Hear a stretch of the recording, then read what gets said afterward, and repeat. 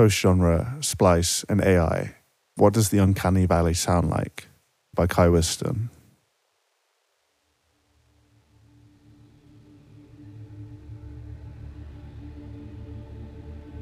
We have begun a new chapter in the era of digital audio. As we wander through the vast sonic landscapes, sculpted by an ever-growing array of music producers, once again another unsettling phenomenon looms on the horizon. The Uncanny Valley is a uniquely disconcerting phenomenon that has haunted the realms of technology, animation, and robotics for decades. At its core, it represents a disturbing threshold where the boundaries between human and machine blur, and humanoid creations approach a startlingly realistic appearance. As these creations become more and more human-like, they invoke an eerie and discomforting sensation that is difficult to articulate, a shiver down the spine that is both fascinating and repulsive. It is a feeling that arises from the unsettling realization that we are staring into the face of something that is almost human, but not quite. The Uncanny Valley is a liminal space that we dare to traverse, but only with trepidation, as it forces us to confront our deepest fears and insecurities about what it means to be human. So what happens when this phenomenon begins to manifest in the realm of music and sound design, and have we been dipping our toe in it already? As music transformed into a widely accessible product, the nature of the music industry and the relationship between artists and their audiences underwent significant changes. The unstoppable commercialization of music has had both positive and negative consequences. On one hand, it has allowed for the global dissemination of diverse music styles and voices, connecting artists with vast audiences. On the other hand, it has intensified the pressures of market forces on musicians, often prioritizing profit over artistic expression and innovation. The drive for profit has led to the standardization and homogenization of music styles, as record labels and streaming platforms prioritize familiar and easily marketable sounds. The very inception of genre may be a byproduct of this, sweeping music into easy catalogable labels for distribution and, in turn, spilling into artistic creation. Consequently, musicians may feel compelled to adhere to the trends of genre-based music distribution to secure commercial success, stifling creative exploration. An emphasis on consumption has fostered a culture of disposability and instant gratification, where music is often viewed as a transient commodity rather than a lasting work of art as part of this noisy thing we call content.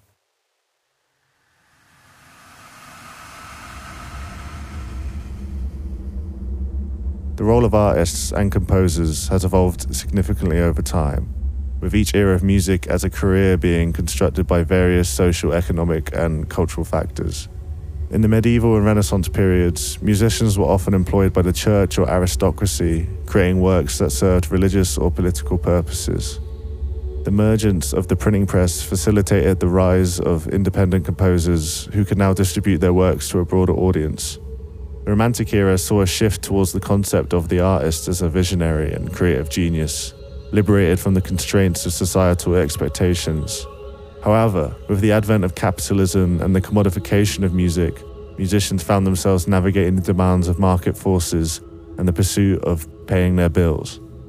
In the 1990s, the commercialization and democratization of music production accelerated, with DAWs being available on cheap personal computers and digital audio hardware. In 2023, the market of sound design is accelerated through major sample pack marketplaces such as Splice, and it's been easier than ever for aspiring producers to access a vast library of sonic building blocks. The founding of Splice in 2013 was a logical next step in the post-Spotify model, a not particularly novel idea which allowed the startup to secure its $55 million venture capitalist funding in 2020. Spark your next fire with hand-picked sounds from some of the top genres. Reads the front page of Splice.com. Drill, rock, hip-hop, hyperpop, techno, all available here to choose from. With Splice, producers no longer need to open their ears to access high-quality, royalty-free sounds to create palatable tracks to pretty much any genre these banks of sounds provide. However, the rise of pre-packaged song starters and melody loops, which now often form the backbone of popular music, carries with a curious risk. Who else has the same idea of downloading the popular sounds of the day and dragging and dropping them into an Ableton arrangement sequence? Creating from a directory of algorithmically curated sounds constructed together by artists, then to be released via algorithmic distribution. Does that stick human creativity in the middle of an Ouroboros, somewhere around the stomach?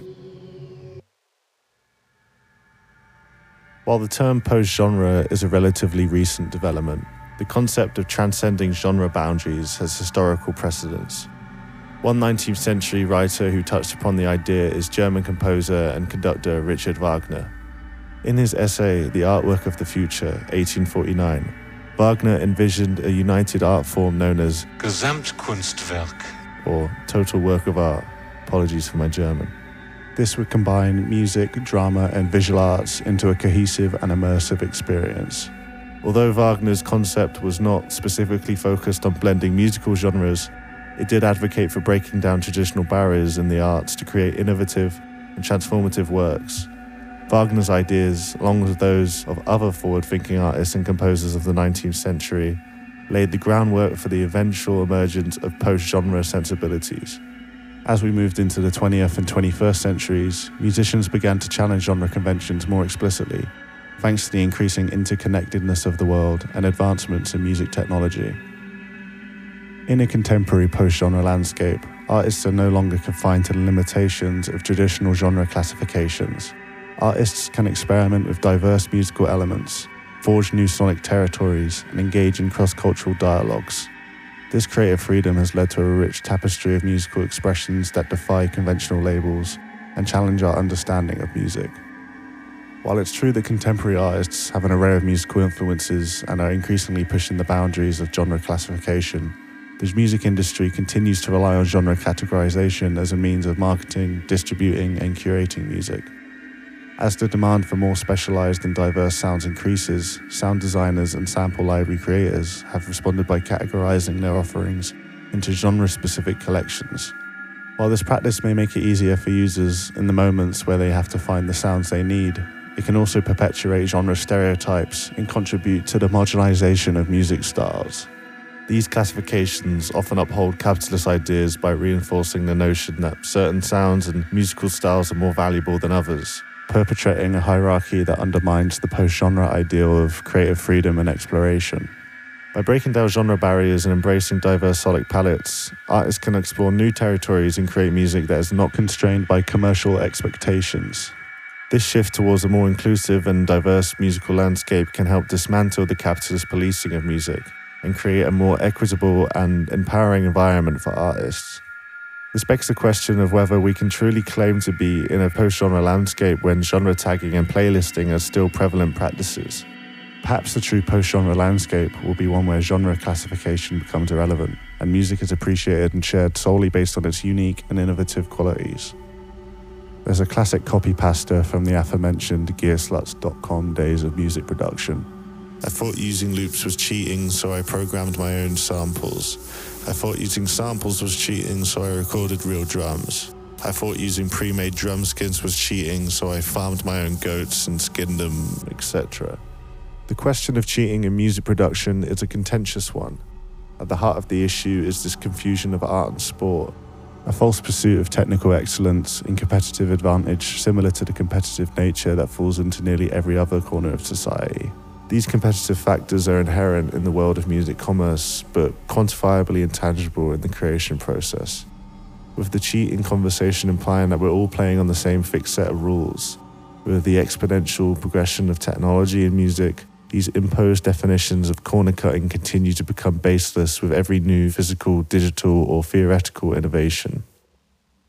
The player piano, also known as the pianola, was a popular invention in the late 19th and early 20th centuries that used a mechanical system to automatically play music encoded on perforated paper rolls. As an early form of automated music, the player piano sparked both fascination and concern, raising questions about the implications of mechanized art for the future of music and human creativity. At the time, the player piano was celebrated for its ability to bring music into homes and social settings without requiring the presence of a skilled musician. It opened up access to music to the everyday consumer, making it possible for individuals who could not play an instrument to enjoy and share live performances. However, this very accessibility also fueled anxieties about the potential impact of automation on human musicianship and the value of live performance. Critics of the pianola feared that the reliance of mechanical devices could lead to the decline of traditional music skills and the loss of human touch in artistic expression. In his 1906 essay, The Social Significance of the Pianola, John Philip Sousa, the renowned American composer and conductor, lamented that the player piano would erode the appreciation of music as an art form, stating, "I believe if Wagner could see these pianolas and hear them play his music, he would go insane. What is going to become of the art of music when we have music without musicians, music without artists, and music without creators? The nightingale's song is delightful because the nightingale herself gives it forth. Would it be so charming if a small machine were employed to produce identical sounds?"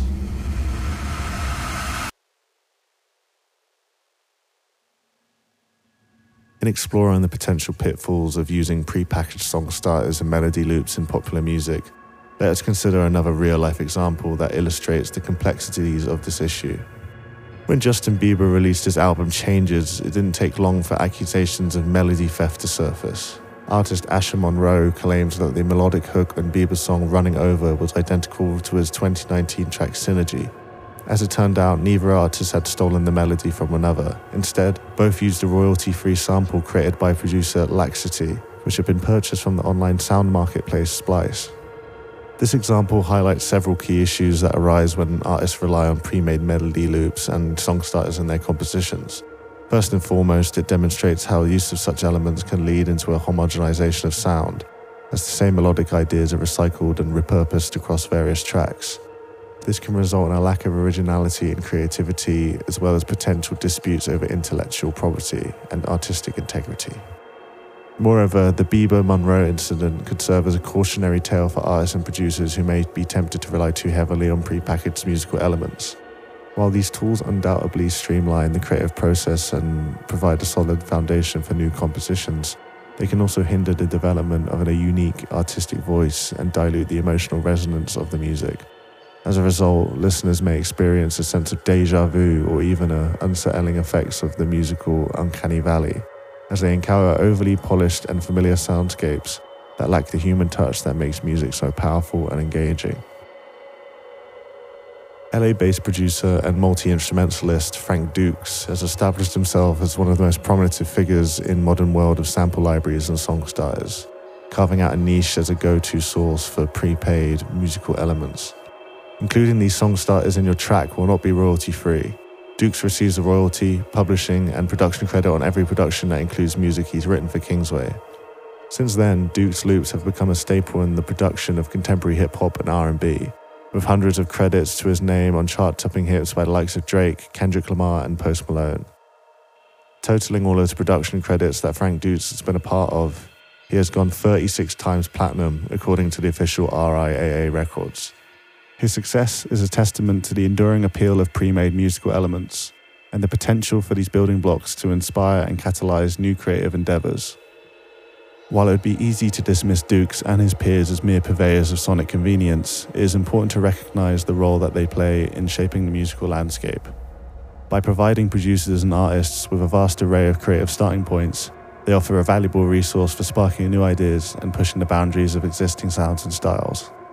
However, it is also important to remain critical of potential pitfalls of reliance on pre-made musical elements and to recognize the value of individual artistic perspective and expression. By striking a balance between the utilization of these building blocks and the injection of one's unique artistic voice, we can avoid falling into the uncanny valley in music and preserve the emotional connection between listeners and the music they consume. As we grapple with the concept of the zone of discomfort between the familiar and foreign in music production, it becomes necessary to examine the distinction between preconceived melody ideas and individual sounds that serve as building blocks of compositions.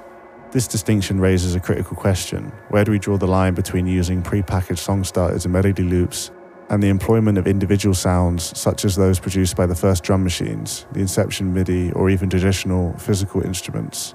To address this question, we must first acknowledge that the creative process has always involved some degree of borrowing and adaptation. From the earliest days of music, composers and musicians have built upon existing ideas and sounds, whether in the form of borrowed melodies, chord progressions, or instrumentation. This process of adaptation and reinterpretation is not inherently problematic. In fact, it has been the driving force behind the evolution of music as an art form. However, The advent of digital music production and the proliferation of sample platforms have introduced a new level of complexity in this age-old process. The sheer volume and accessibility of pre-made musical elements have led to a blurring of the lines between inspiration and imitation, making it increasingly difficult to determine where the creative process begins and ends. In order to navigate this complex landscape, it is important to recognize that the use of individual sounds and instruments, such as drum machines and traditional instruments, does not inherently lead to the uncanny valley effect. These elements, when used judiciously and creatively, can serve as the foundation for innovative and emotionally resonant compositions. The key seems to lie in striking a balance between the utilization of these building blocks and the injection of one's unique artistic perspective. This balance can be achieved by fostering a spirit of experimentation and embracing the potential for imperfection. By pushing the boundaries of existing sounds and technologies, artists can imbue their work with a sense of individuality that transcends the limitation of prepackaged song starters and melody loops. A common and frankly offensive misconception is that the introduction of technology has always been good for the artistic expression and commerce of music. Yes, while the technology itself may have the promise of this post-genre ideal, we are still at the mercy of cooperative entities that control the marketplace of these tools and their output. 16 years after the technology behind royalty-based music streaming services was invented, artists are still trapped in the bondage of Spotify and Apple Music's payment structures. The extremity of this bondage is so disastrous to the point where the age of CDs, ringtones, and album sales being a lucrative source of income for independent artists now seem unfathomable to the new era of artists. While the impressive technology of Spotify was championed as a perfectly legal alternative against the piracy of Napster and music torrenting in its inception, with it came the same monopoly and industry standard systems perpetrated by these record labels of the last century, and the complacency of how artists would be forced to settle for less. Depending who you ask, we are somewhere between 3 weeks and 3 months away from generating entirely original high-fidelity compositions from a text prompt, as I write this in July 2023. Much like the proliferation of pre-packaged song starters, melody loops, and the 19th century player piano, the increasing use of AI-generated music has the potential to further erode the distinctive qualities of human-made art, particularly in the realm of commercial sync music. As AI algorithms churn out an ever-growing array of ready-made tracks, the risk of homogenization and loss of human touch in our sonic landscapes becomes all the more imminent. However, it's important to recognize that music, at its core, is a social endeavor, deeply entwined with the interpersonal dynamics that govern our lives. Human musicians and composers don't merely create melodies and beats, they also engage in a complex web of social interactions, forming alliances, rivalries, and creative partnerships that shape the very fabric of our music culture. Furthermore, the community aspect of art making is part of what classifies humans as artists and AI as a tool. It is within this context that AI-generated music, for all of its technical sophistication, may struggle to find a foothold. The music industry is still a social sport in the way that the machine is ill-equipped to compete. While algorithms can undoubtedly generate compelling tunes and even mimic the styles of various genres and artists, they lack the inherent ability to navigate the emotional intricacies of human relationships and the cultural context in which music is created, distributed, and consumed beyond a lossless .wav file. This distinction highlights the limitations of AI-generated music, which, while technically impressive, may struggle to resonate with listeners on a more emotive level. It appears that the future of music production lies in the hands of those that can teach AI to break the rules, not just follow them. But there are still areas in the music industry which are not determined by this complex web, particularly in the worlds of commercial sync music, media compositions, and instrumental accompaniment to vocal music. The advent of AI-generated music heralds to a paradigm shift, compelling producers to transcend their customary roles. As the limelight gravitates towards charismatic vocalists and spectacular performances, producers confront the potential of being superseded by musical co-pilots. However, this burgeoning realm presents untapped opportunities for visionaries who can amalgamate their distinctive flair with technological advancements, thereby dismantling rigid boundaries between traditional music production roles and redefining the essence of musicianship. The modern-day musician's identity has metamorphed from virtuoso of conventional instruments to a purveyor of social influence, channeling their cultural network through a medium of music. A testament to this transformation is the presence of musically uninitiated celebrities amidst major festival lineups, captivating audiences with their prearranged ghost mixes. Nevertheless, the discourse surrounding the legitimacy of music creation remains a kaleidoscope of subjective interpretations. As we continue to navigate the complexities of AI-generated music, it's important to consider not only the technical and creative implications of these innovations, but also the broader social and cultural contexts in which they are emerging. By critically examining the historical precedents and parallels in music and art, we can gain a deeper understanding of the potential opportunities and challenges presented by AI music production, and foster a more nuanced and thoughtful approach to the future of music. As AI-generated music advances, we must ask ourselves if the limitations of the human ear will become the limitations of creativity itself. The challenge then lies in striking a balance between embracing the potential of AI and preserving the unique human qualities that make music such a powerful form of expression. Rather than viewing the AI as a threat to human creativity, we might consider it as a tool to be used judiciously in conjunction with our own artistic instincts. By leveraging AI-generated ideas as a starting point or source of inspiration, rather than a replacement for human musicianship, we can ensure that our musical landscape remains vibrant and diverse, and continues to reflect the rich tapestry of human experience.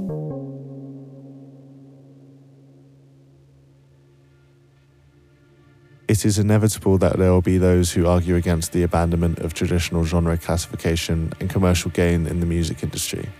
These people may argue that the genre classification is a necessary tool for marketing and distributing music, and that commercial success is essential for artists to sustain their livelihoods. However, we must remember that the pursuit of artistic expression need not to be at odds with the pursuit of commercial success. By advocating for a fairer music industry, we can create a distribution system that benefits both artists and listeners alike. Furthermore, we must challenge the assumption that commercial gain should be the sole driving force in creation and distribution of music. The commodification of music has often led to the exploitation of artists and the conformity of musical styles. By prioritizing the artistic expression over commercial gain, we can create a music industry that values creativity and diversity over conformity and profit. To counteract these limitations, we must scrutinize the ramifications of this burgeoning technological landscape. As it covertly permeates the core of sonic artistry, it becomes a new responsibility for music producers and sound designers to challenge these constraints, venturing into innovative ways of creating, experiencing, and valuing music that prioritizes artistic expression and defies capitalist ideals. We can also begin to have a deeper connection with the sounds that we have sourced, and thus strengthen the relationship between us and the output of music which follows that. If the use of templates is an age-old method of music that sparks inspiration, let us use templates that reinvigorate the essence of artistic expression, with the ability to tweak, modify, and disrupt the tools we use. By embracing this transformative resistance, we can pave a way for the music industry that transcends genres, fostering an equitable and empowering environment for artists and listeners alike.